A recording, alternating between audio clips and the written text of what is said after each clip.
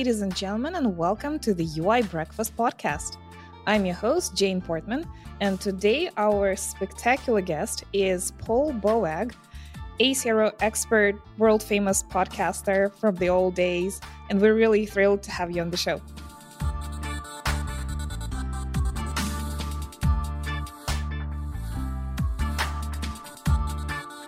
This show is brought to you by Userlist, an email automation platform for SaaS companies. Onboard, engage, and nurture your customers, as well as marketing leads. To follow the best practices, download our free printable email planning worksheets at userlist.com/worksheets.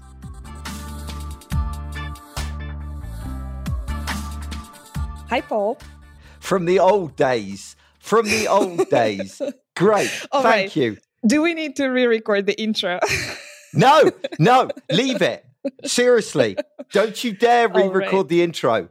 I want that left for prosperity. Somebody once called me, back in the day, people used to refer to Jeffrey Zeldman as the grandfather of modern web design. And it became a joke that I was described as the weird uncle of web design, which I love. I think that's the best title. I'm just that strange, weird uncle that sits in the corner being, at Christmas parties, being slightly annoying and drunk. So, yeah, I'll take that. Well, on my spectrum, you sit somewhere between Jeffrey Zeldman and Steve Jobs. So I'm rather honored to have you on the show today. Well, yeah, I don't know how I feel about that because, okay, Steve Jobs is an icon, but he was also a bit of a, I can't use swearing, can I? But a good version he wasn't of Oh, okay. All right, then. That's fine. All right. Well, we're really honored to learn from you today, but let's hear a short version of your long story, how you had a world-famous podcast show for 16 years, then shut it down, you have your consulting practice, and how it all works together and what you're up for these days. I think you've pretty much summarized it, haven't you, really? So I was very fortunate. I was very lucky, basically, that I started blogging and podcasting in 2005, which meant that I had zero competition, at least from the podcasting side. There was no other web design podcast when I started. So I ended up with a complete monopoly on the podcasting audience in those early days. And a result was that I built a substantial audience amongst other web designers, and so was relatively well known for that for a long time. And that led to speaking and writing books and all of that kind of stuff. The podcasting, as you will know, is a lot of work. And so I reached a point about 16 years ago, I don't know, however many years ago now, where I thought, time to draw a line under that. I'm going to take a break from that. And so I stopped doing the podcasting. Well, I still kind of podcast, but that's a whole nother story.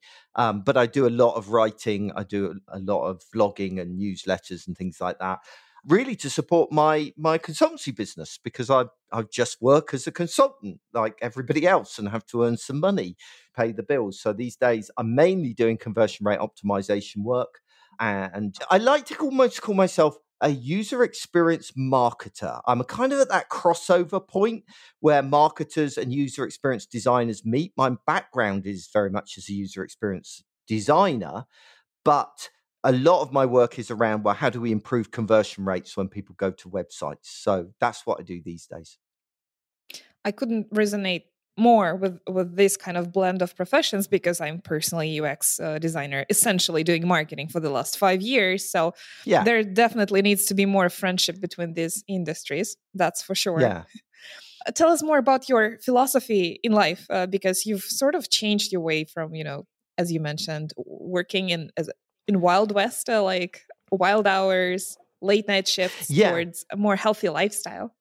Yeah. So, I mean, I'm now 50. So I'm in the latter half of my career, and I love my job. I love working in digital. I love working in UX, and did the whole .com boom and bust. I was going to be a millionaire, and then I wasn't. And so I've had all of the fun that goes alongside that, and working ridiculous hours, and I really enjoyed all of that. But it did take a toll, and it did burn me out effectively.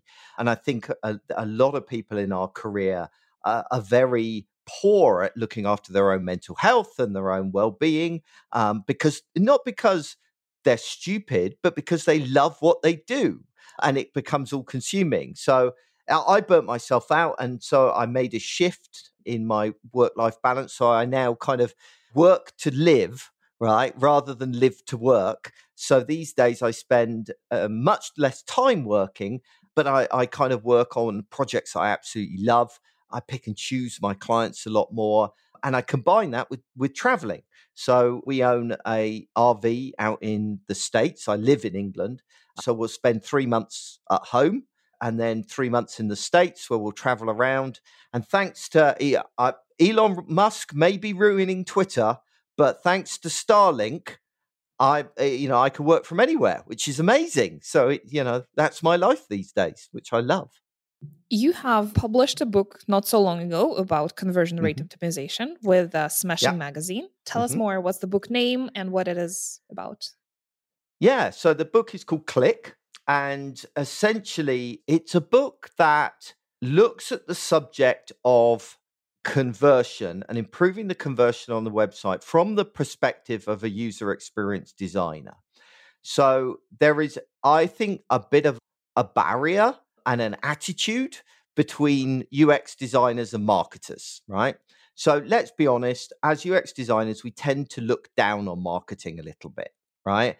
Because marketers, they just want to manipulate people into buying things. That's how we secretly feel. And That's until you meet salespeople. That's until you meet sales. They're even worse, are they? Okay, all right. So, and we just want to make users happy. That's all we want to do as UX designers. But actually, the world's a lot more complicated than that, isn't it? And the truth is that marketers and salespeople are under enormous pressure to close leads or generate leads and close sales.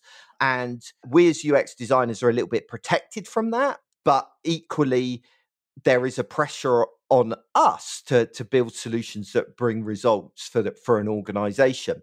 And so that can be a bit of a conflict point where marketers are pressuring us to help them meet their targets on conversion. And we don't want to do that because we want to provide a better user experience. So it's like, well, how do we reconcile that?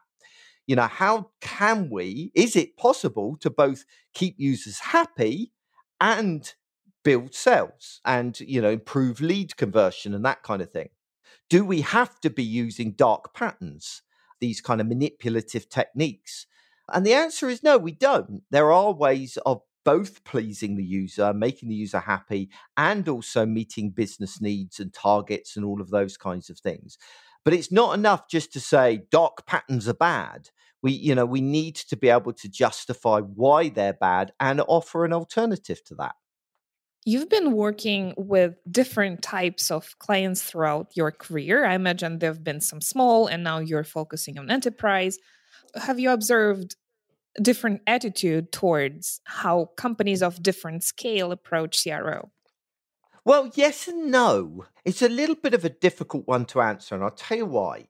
With enterprises, large organizations are focused very heavily on metrics. They're focused on, lifetime customer value. They're focused on lead conversion, all of those kinds of things as you would expect them to be. And so, yes, there is a more blatant and honest focus on those kinds of things.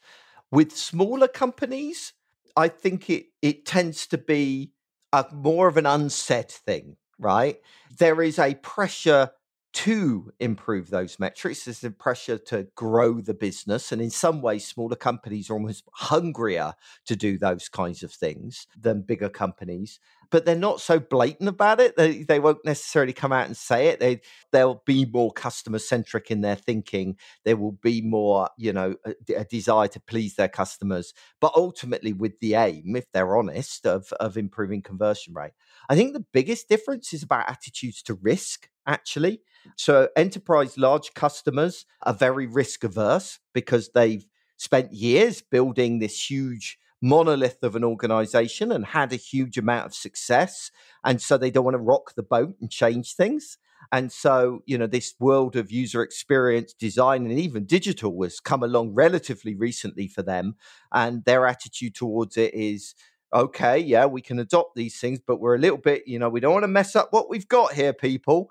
Well, of course, smaller organizations are hungry and they're willing to try things because they're less likely to lose out on doing that. So I think attitude towards risk is probably the biggest difference rather than necessarily the focus on conversion. I think both focus on conversion, but just present it in slightly different ways. Maybe you do hold the answer to one of my pressing questions, is why companies, as they grow, used to have completely like sexy homepage design aesthetic that you wouldn't just like go and lick every button on the page and every like caption, as beautifully styled as it is. And these days, as they grow, you suddenly see not just a conservative homepage, but also not even visually pleasing anymore. Like, why is that? How is aesthetics lost? Well, part of it is, as you say, that attitude towards risk, that people become more conservative. I think the biggest one, however, is number of stakeholders. The bigger that you get, the more stakeholders that you have, the more stakeholders, the more compromises involved. Also, I think smaller companies play a little bit fast and loose with things, while bigger companies don't. So classic examples of that are rules around compliance or legislation about, what you can and cannot do and what you can and cannot say.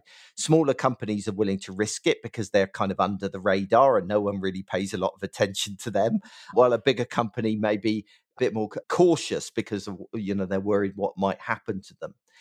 In terms of kind of aesthetics, though, I think a lot of it is the number of stakeholders involved. That you don't just have a designer making decisions about the design direction, you have committees. And committees normally made up of a lot of non-designers. And that, it's not enough just to say, well, they should just let the designers do it. Well, no, it's not that simple in a large organization. The solution to the problem is designers need to get better at presenting their designs. Most designers I know are shocking at presenting their designs in a way that makes sense to non-designers and that is compelling and believable, etc. So that's a huge amount of the work I do with internal design teams, is basically teaching them how to sell design, Yes. Well, I'm so glad that you brought that up, because essentially, as one's career progresses, the design skills remain somewhat similar, but what you learn is how to work around that in the business side, how to present it, and also maybe how to put additional 2 hours of work here and there, because you know what exactly makes clients like it versus like what you knew 10 years ago. Yeah, that's pretty impressive.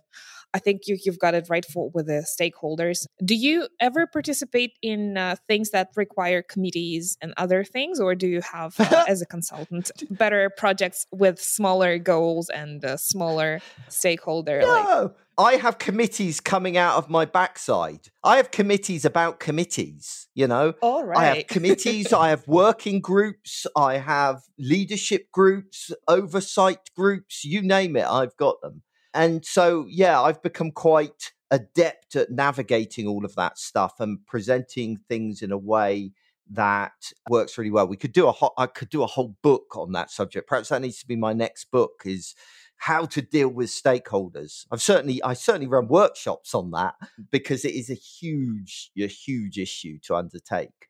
Divide and conquer. That's the one tip I'll give right now. When it comes to committees, don't work with them collectively, but actually work with them individually. So, because if you can talk to those committee members and win them over individually, it means you can customize your messaging to that individual that you're talking to.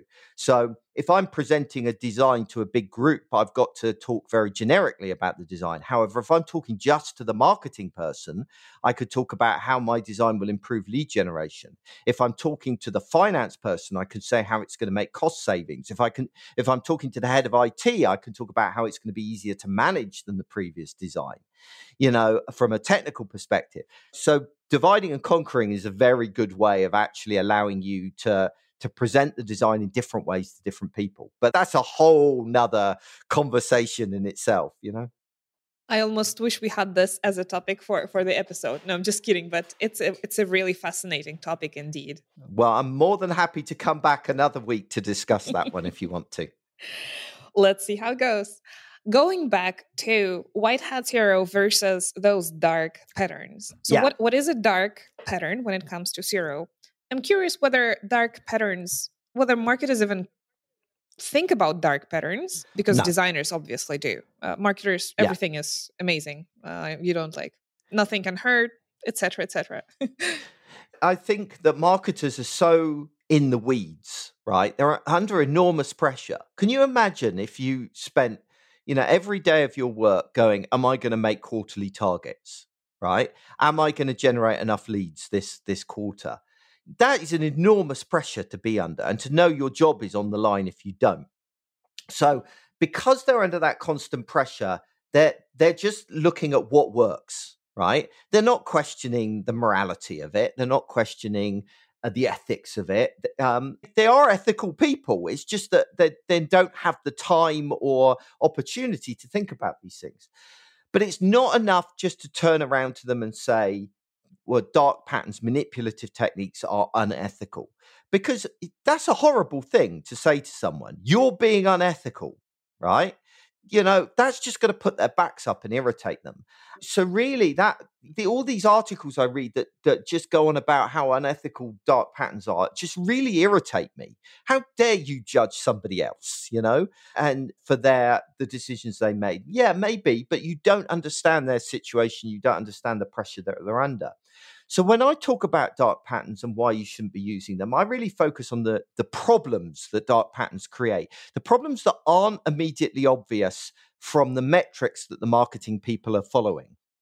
Because the truth is, dark patterns work. If you manipulate someone, if you create a fear of missing out, for example, or that you create a sense of scarcity, these kinds of things that you see a lot on hotel booking sites and that kind of stuff, they work. They work without a shadow of a doubt. They work in terms of improving conversion. But what you don't see is the knock-on effect of them. So, for example, there is this presumption that people, if these techniques work, therefore users are unaware of them, right?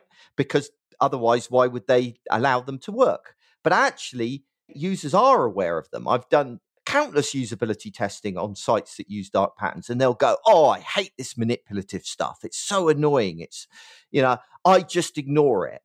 And the reason that the techniques work is because people think they can ignore them, not because they're unaware of them, right? So they think they're ignoring them, but they're still influencing their behavior. But it gives them a bad taste, right? Mm-hmm. That's a really important distinction to make, because if they were just unaware of them, right, then no harm, no foul. The marketers could get away with it, because people would be ignorant. They wouldn't know that they've been manipulated. They would go away happy. But because they are aware that these dark patterns are attempting to manipulate them, right, then the problem becomes yes, they might still work, but you upset people, right? And that causes real world problems. They say bad things about you online, which damages your reputation, which means you have to increase your marketing spend in order to counteract those, negativity. It damages lifetime customer value because people get annoyed with you and don't want to stay with you. It damages repeat orders, right? It also can have knock-on effects like, for example, I once worked with an organization that used a dark pattern where they sold kettles, amongst other things. And whenever they sold a kettle, they would automatically bundle filters for this kettle, right? Without asking people. Now, that's a classic dark pattern. So people would end up paying a little bit extra to get these filters that they didn't want. And so they would miss this and end up getting these filters through and go, hang on, I've been charged more than I should have been. And so they would be annoyed, and then they would call up call up and complain. And then they would return their filters and all the hassle of that. Now, actually, that ended up costing, from an e-commerce point of view, it was great. They increased their average order value. So they went away happy. But by the time you took into account the cost of telephone support of all these people complaining, the cost of the return policy and restocking those filters, actually the company as a whole was losing money on that dark pattern. So actually talking about the business problems that dark patterns create is far more effective than it is to go, this is unethical, you shouldn't be doing it. Do you see what I'm getting at? Absolutely. And if you compare that to a classic white hat upsell funnel that e-commerce stores have, Yeah. that's a different story. For that part, it's still effective because you are upselling the person at the right moment with the right thing, but doing that consciously, and they know what they're doing. So that produces a much better result. That comes on to a really interesting point, which is it's not enough that even if you point out the problem with dark patterns, right? Okay, these are the issues with dark patterns. You can't stop there because the marketer still has to make their targets, right? So you have to offer them alternatives that will achieve the same results, but in a different way. And I think we're very good as UX designers for criticizing, but not necessarily providing tangible options. So there is a lot that we can still do as UX designers to improve conversion in a measurable way that is an alternative to dark patterns. So that then comes down to still using psychology and understanding the way people think and the way that they learn and all of those kinds of things, but is not to use the manipulative elements of that in order to achieve it. So, for example, one of the big ways that I improve conversion rate is by reducing cognitive load, right? So basically, the more complicated and confusing an interface is, the higher our cognitive load becomes, the more likely we are to make mistakes, the more negative we feel about the experience that we're having, the more likely we are to think that the company is lying to us if our cognitive load is high. So you can basically, if you design a simpler, cleaner end-to-end experience, you lower people's cognitive load that builds trust, increases conversion, etc. Now, everybody listening to this is thinking, well, that's obvious, right? You make something simpler and you improve conversion. Yeah, that's true. It's obvious to us. But we need to be good at communicating that to marketers in a way that resonates with them. So it's not enough just to go, oh, we need to keep things clean and simple. You have to explain why, right? Why is that the case? Well, it's the case because the more things, people see on a screen, the more elements there are, we get overwhelmed. And you introduce the concept of cognitive load, people's understanding of an interface and how they interact. And so you frame it in terms of the same kind of psychology that they've learnt from the dark patterns, right? So it's kind of communicating, comes back to what we were talking about earlier, about it's communicating in the language that they understand that is so crucial to success. And it's also about providing them with data to back this up. So, and we always complain that we don't have enough time for testing and stuff, but there are some really cool tools out there that make it so easy for you. So let's take, for example, cognitive load, right? You want to prove to a marketer that your clean, simple design, right, that you've created is going to work much better than some complicated thing with loads of pop-ups and overlays, right? That uses fear of missing out and scarcity and all of these other things. Well, there's a tool called Attention Insights. And Attention Insights have taken thousands of hours of eye tracking studies and built a machine learning algorithm that can predict where people will look on a page, right?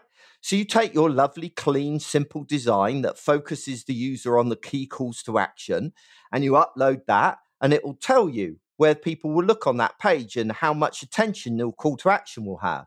Then you upload their rubbish, confusing, too much copy, pop-up overlays design, and see which one wins, right?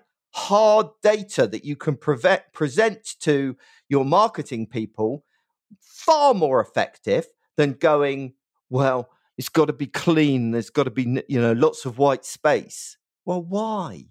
Give them evidence, I should also say that sometimes what really works requires additional design hours put in, and not every designer is willing to do that.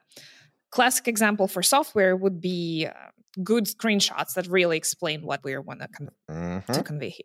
This is like such an underestimated thing to work on because it takes like dozens of hours to make a really good explanatory one. And maybe a designer just doesn't want to go as far. Maybe, well, they're not feeling like doing that, and the marketer wants it. So yeah, it can be frustrating. Sometimes that's because designers are under their own pressure. For example, then not enough time has been given to design, which I can completely understand. So in that case, the challenge that we face as designers is to demonstrate that there is a need to actually go above and beyond, that those gorgeous screenshots actually will make a difference. So in that case, what I've got a tendency to do there is, I mock up the page with my crappy screenshots, right? That I've been given by somebody that I know are rubbish.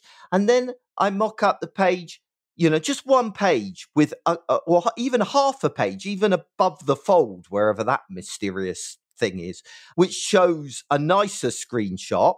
And then in that case, I'll do a quick flash test, right? So I'll use a tool like Usability Hub, which basically will show people the two versions of the homepage, right? And you could show this to anybody just as a survey, and you say which of these two designs is the more trustworthy, the more compelling, which one are you more likely to buy from, right? And just get a response back immediately. It takes like less than an hour to actually show that your screenshot is more compelling than the rubbish version. And it's worth investing time in actually producing those great screenshots. So again, it's about justifying the effort that needs to be put into what we do as designers, and doing a little bit of quick testing, with a tool like Usability Hub makes an enormous difference. Now, people will go, yeah, but I don't have the time or the resources to do that kind of testing, or I don't have access to my audience. But none of this needs to cost a lot of money. I mean, that Attention Insights tool that I mentioned costs, I think, 19 euros a month. That's all, right? And you could use it just for 1 month if you wanted to and cancel your account, right? And immediately you've got evidence. Then, for example, there's another tool that I use. I think it's called pollfish.com, which is a survey tool. You could do a comparison test there, like I just described with the screenshots, that you could use it either for free, where you upload your own, or alternatively, you could pay less than $1 per person for them to find you people to take that test for you. So you could get, 20 people to look at it. And, that's $20.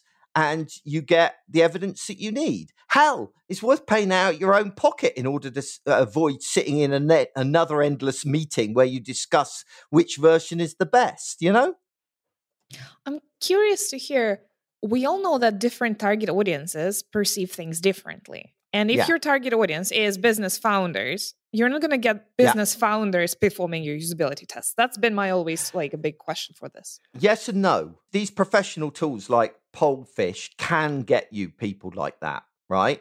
By the way, can you spell that fish thing for us? Pollfish. Oh, Pollfish. Okay, I was like, poolfish? Sorry. Poolfish. Yeah, no, that's my West Country English accent. Sorry about that. Yes, so they can get you people like that. However, and this is an area of confusion. In an ideal world, yes, you would have your specific target audience do the review of a survey like this. Absolutely. Totally agree with that. However, in truth, using anybody outside of the project is better than doing nothing, right? You and all of your stakeholders are way, way too close to this to be able to think objectively about it. So even if you just test it with friends and family, that's better than nothing. To take that even further, however, when it comes to usability, so cognitive load stuff, so maybe with the screenshot example, that's maybe more aesthetics than it is usability. So that's a bit of a gray area, that one. But let's say, you're arguing about, will people spot something on a page, right? Is the logo big enough? If you want people to see the logo, or is the call to action button big enough? Or does it need to be above the fold? All of those kinds of crappy discussions that you have. In those cases, unless your audience is either very young or very old or got some kind of cognitive disability, right? most people will react in the same way. You and me, for example, we're different generations, we're different genders, we come from different countries, we've got very little in common with one another. Yet if we were asked to look at a page and spot a particular item on that page, we'd probably respond pretty similarly. Right? I might be slightly worse at it because my eyesight's beginning to go as I age, right? But generally speaking, most of our usability will be the same. Now, aesthetically, we'll be very different, right? We'll have incredibly different taste, okay? But that's a different thing. So you can distinguish between testing accessibility and testing usability. And if it's a usability problem, don't worry too much about your segment. Into your library of ways to test things, like you said, anybody outside the project is better than yourself. We've had great success running potential screenshots on social media. And last March, we almost prevented a positioning disaster from happening because we wrote new copy for H1 on the homepage that was promoting a certain feature that we offer. And the problem is, while being valuable to like a quarter of our customers and being a unique feature for us, it's completely puzzling for the rest 75%. And our existing customers started chiming into the thread and saying, oh my God, shall I stop using your service? You're no longer targeting me as a customer. We're like, no, we're just highlighting something new here, like planting a flag. Like, no. And then one of our customers, again, was able to suggest another headline that was able to communicate the same thing, but keep in the loop the other 75 that were also like, basically was a wonderful idea to run it by people. And social media is superb. The only thing you've got to be a little bit careful of with social media is that they are existing customers. So they already have an understanding of their product or service. So depending on what you're testing, sometimes you need to be a little bit careful with those. One of my favorite ways, actually, and this will probably cause some consternation amongst UX designers, but I'm intrigued. Keep going. It is a pop-up, right? Oh, yes. I do a lot of exit intent surveys, right? So essentially, if someone goes to a landing page, let's say, which is selling the product, as they go to leave that product, if I know that they haven't clicked on the call to action, right? So I know that they're not going to convert, I will throw a pop-up up just as they go and leave. And I'll say, hey, one question. Hey, it would be really great to know why you didn't buy today or why you didn't complete the call to action or whatever it is. And then I just give them a multi-choice list of things. Is it price? Is it, I don't know, quality? Do you not trust it? Does it not do what you want? Whatever. And that one question is incredibly powerful because it helps you to work out what you need to focus on. Do you need to be focusing on the copy, the benefits, the features, the price, the whatever? And you give people an additional other option where they can put in their own thing. And those are incredibly insightful for working out where your underlying problems are and how you can go about improving them. The other thing that I do, which doesn't involve asking anybody anything, which is great, is I have a kind of cycle that I go through to improve the conversion of any website. And the cycle goes like this. When the website's live, the very first thing that I'm doing is looking at the analytics, going to Google Analytics. Now, I'm terrible at analytics, right? It's not my natural environment. Figures and numbers and charts, they just make me start to dribble. However, I'm just looking for very basic things. And the two basic things I'm looking for are bounce rate and exits, right? So which pages do people exit from? Which pages do people hit and then immediately leave the website? So I look for just the top one. It's not complicated. I look for the biggest bounce point, right? Okay, so we've got a problem with that page. Great. So we know a problem page, but we don't know what's wrong with the page. So the next thing I do is I'll use something like Hotjar, or if you don't want to pay money, you can use something called Microsoft Clarity, which will basically give me more detail on people's behavior on that page. Okay, so for example, it'll give me heat maps so I can see how far people have scrolled on the page. I can see whether they've rage clicked. And when people click out of frustration, whether they've tried to click on something that doesn't work, right? Isn't clickable. or whether the form has thrown a validation error or whatever else. And I can even watch sessions back where I can watch people moving around that page, right? So now that's going to give me a pretty good, strong indication of whether or not there is a problem on that particular page and what the problem is, right? If I'm still none the wiser after doing that, then maybe I'll run some usability testing, right? Where I can actually ask questions or get people to speak out loud while they're using it. But 90% of the time, I'll go, oh, okay, so they're confused by that bit of copy, or they're not scrolling down far enough to see that call to action or whatever else. Then all I do is mock up an alternative, right? How I think it might be fixed. Sometimes I do multiple alternatives. And then depending on the size of the changes, I'll take a couple of different approaches. So if I have to make a lot of changes to the page, I'll probably end up having to mock up a whole new page in something like Figma. At which point I will run some unfacilitated usability testing, probably using a tool like Maze, which basically will record people interacting with that page, get their feedback to see whether my new design works or not. If it's just a small change, right? So if maybe I'm changing the color of a button or changing a headline like you suggested there, that's when I start using A/B testing tools. So I use something like VWO or Google Optimize to actually just make that change directly to the page and show it to, a percentage of the audience to see if it improves. So once I've improved the page, right, and once I know it's working better, then back to the beginning of the cycle, back into analytics, look for the next big bounce page, the next big, drop-off point, and rinse and repeat.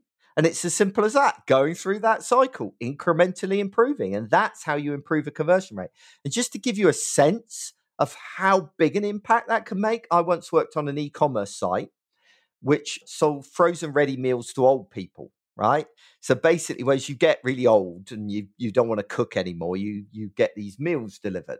And their average age of their customer was over 80, right? Really old. Now, admittedly, they didn't do most of the ordering themselves. It was their kids that did their ordering.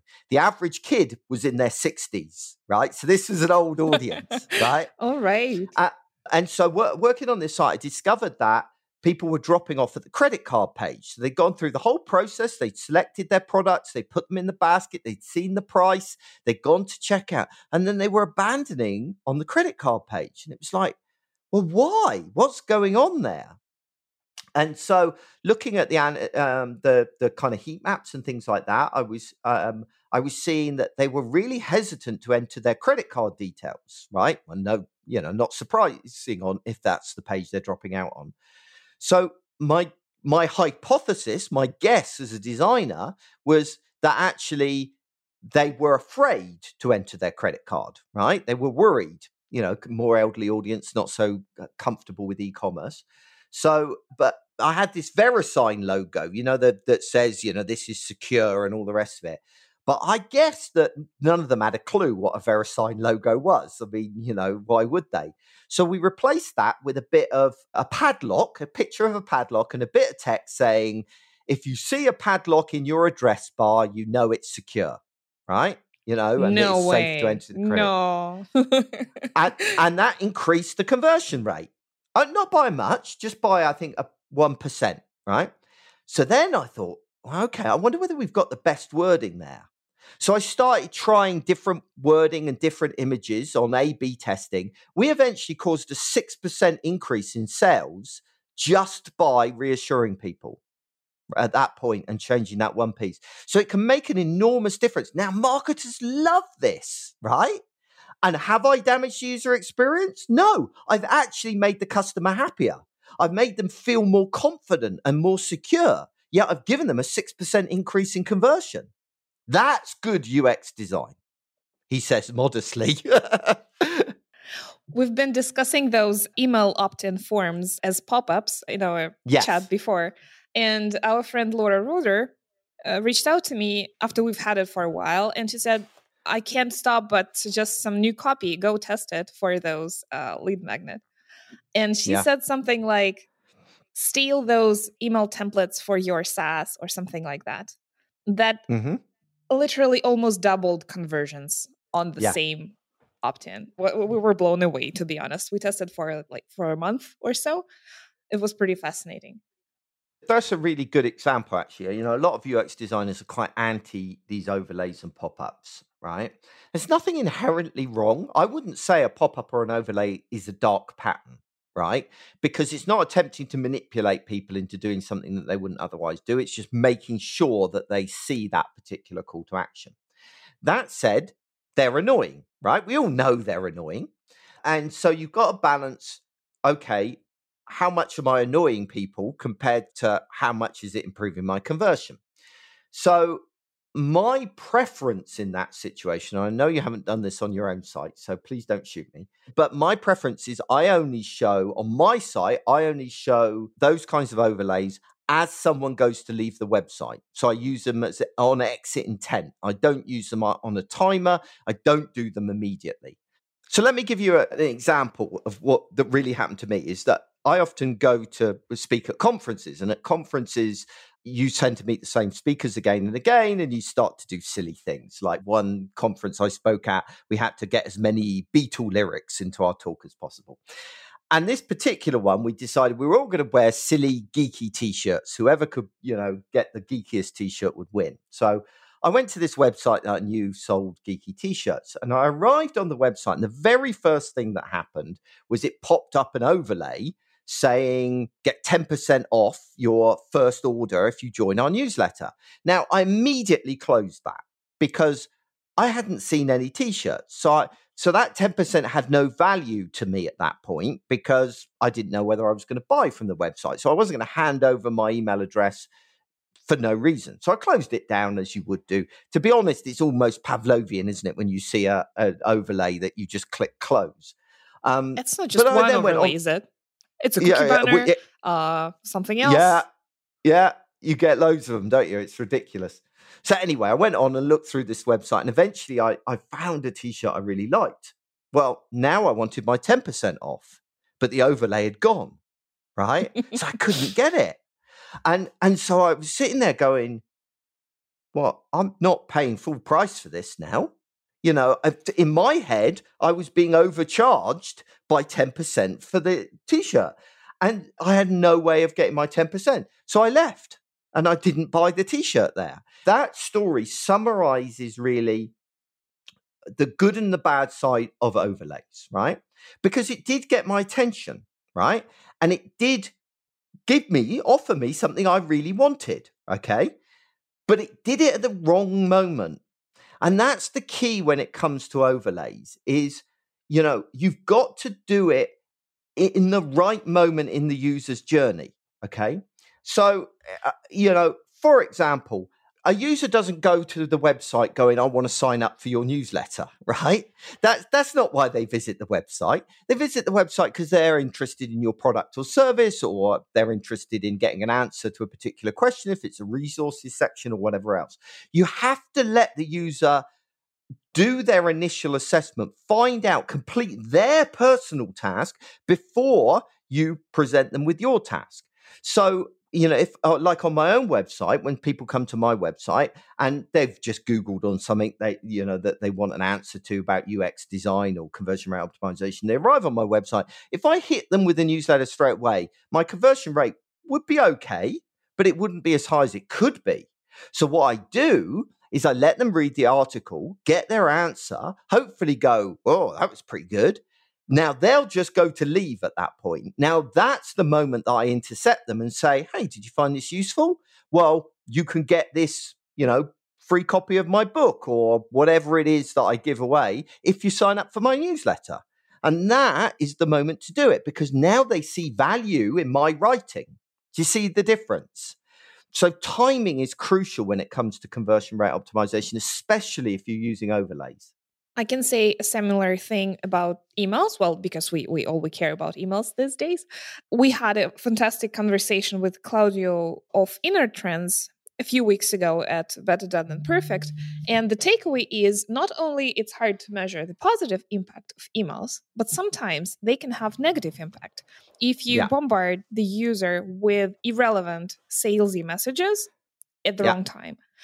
That highlights the biggest mistake of all free products out there. They try to convert you to a paid plan without measuring your success metric. You haven't yet gone from 0 to 1. and they're already sending you like upgrade to the paid plan thing. Super easy to track, but that's what a lot of companies get wrong, unfortunately. And again, that's because with emails, I almost have a very similar attitude than I do with pop-up overlays, that timing is everything, as you say. So that's why I love trigger-based emails, right? So I love emails that are sent in response to certain behavior and certain things that the user has done. So that might be, the user has logged into the app for the first time, or the user has, sent their first, email campaign through you, or whatever it is, rather than just bombarding them with this series of emails. Even with my own mailing list, right? I maybe don't do trigger emails because I don't really have those kinds of metrics to be able to do that. But I do make sure that everybody who joins my email list go through an onboarding course rather than just being dropped in randomly into some random email that I'm sending out, So you've got to take people on that journey. It's all about the journey when it comes to conversion, that journey from not knowing your product exists to becoming a paid, subscriber to it. Thank you so much for amazing insights today. As we're wrapping up today's episode, where can people find yourself and your resources and your blog and your mailing list online? Well, obviously, the thing that's it's call to action time. This is where we're at now, isn't it? In the podcast, hopefully I've given away value. And so now I've given away value. I've demonstrated my expertise. Now's the point where you respond. So what I'd love you to do is sign up for my mailing list, where I don't really sell as such, but I teach is the primary thing I'm doing for free. And you can sign up for that. It's an email once every 2 weeks. And to sign up for it, if you can just go to my website and sign up via that. My website is boagworld, BOAG world.com. There's 16 years of blog posts there. There are hundreds and hundreds of hours of podcasts there. So much material you can check out there. But to sign up for my newsletter, if instead of going to my website, you go to this URL, so boag, BOAG.world/UI breakfast.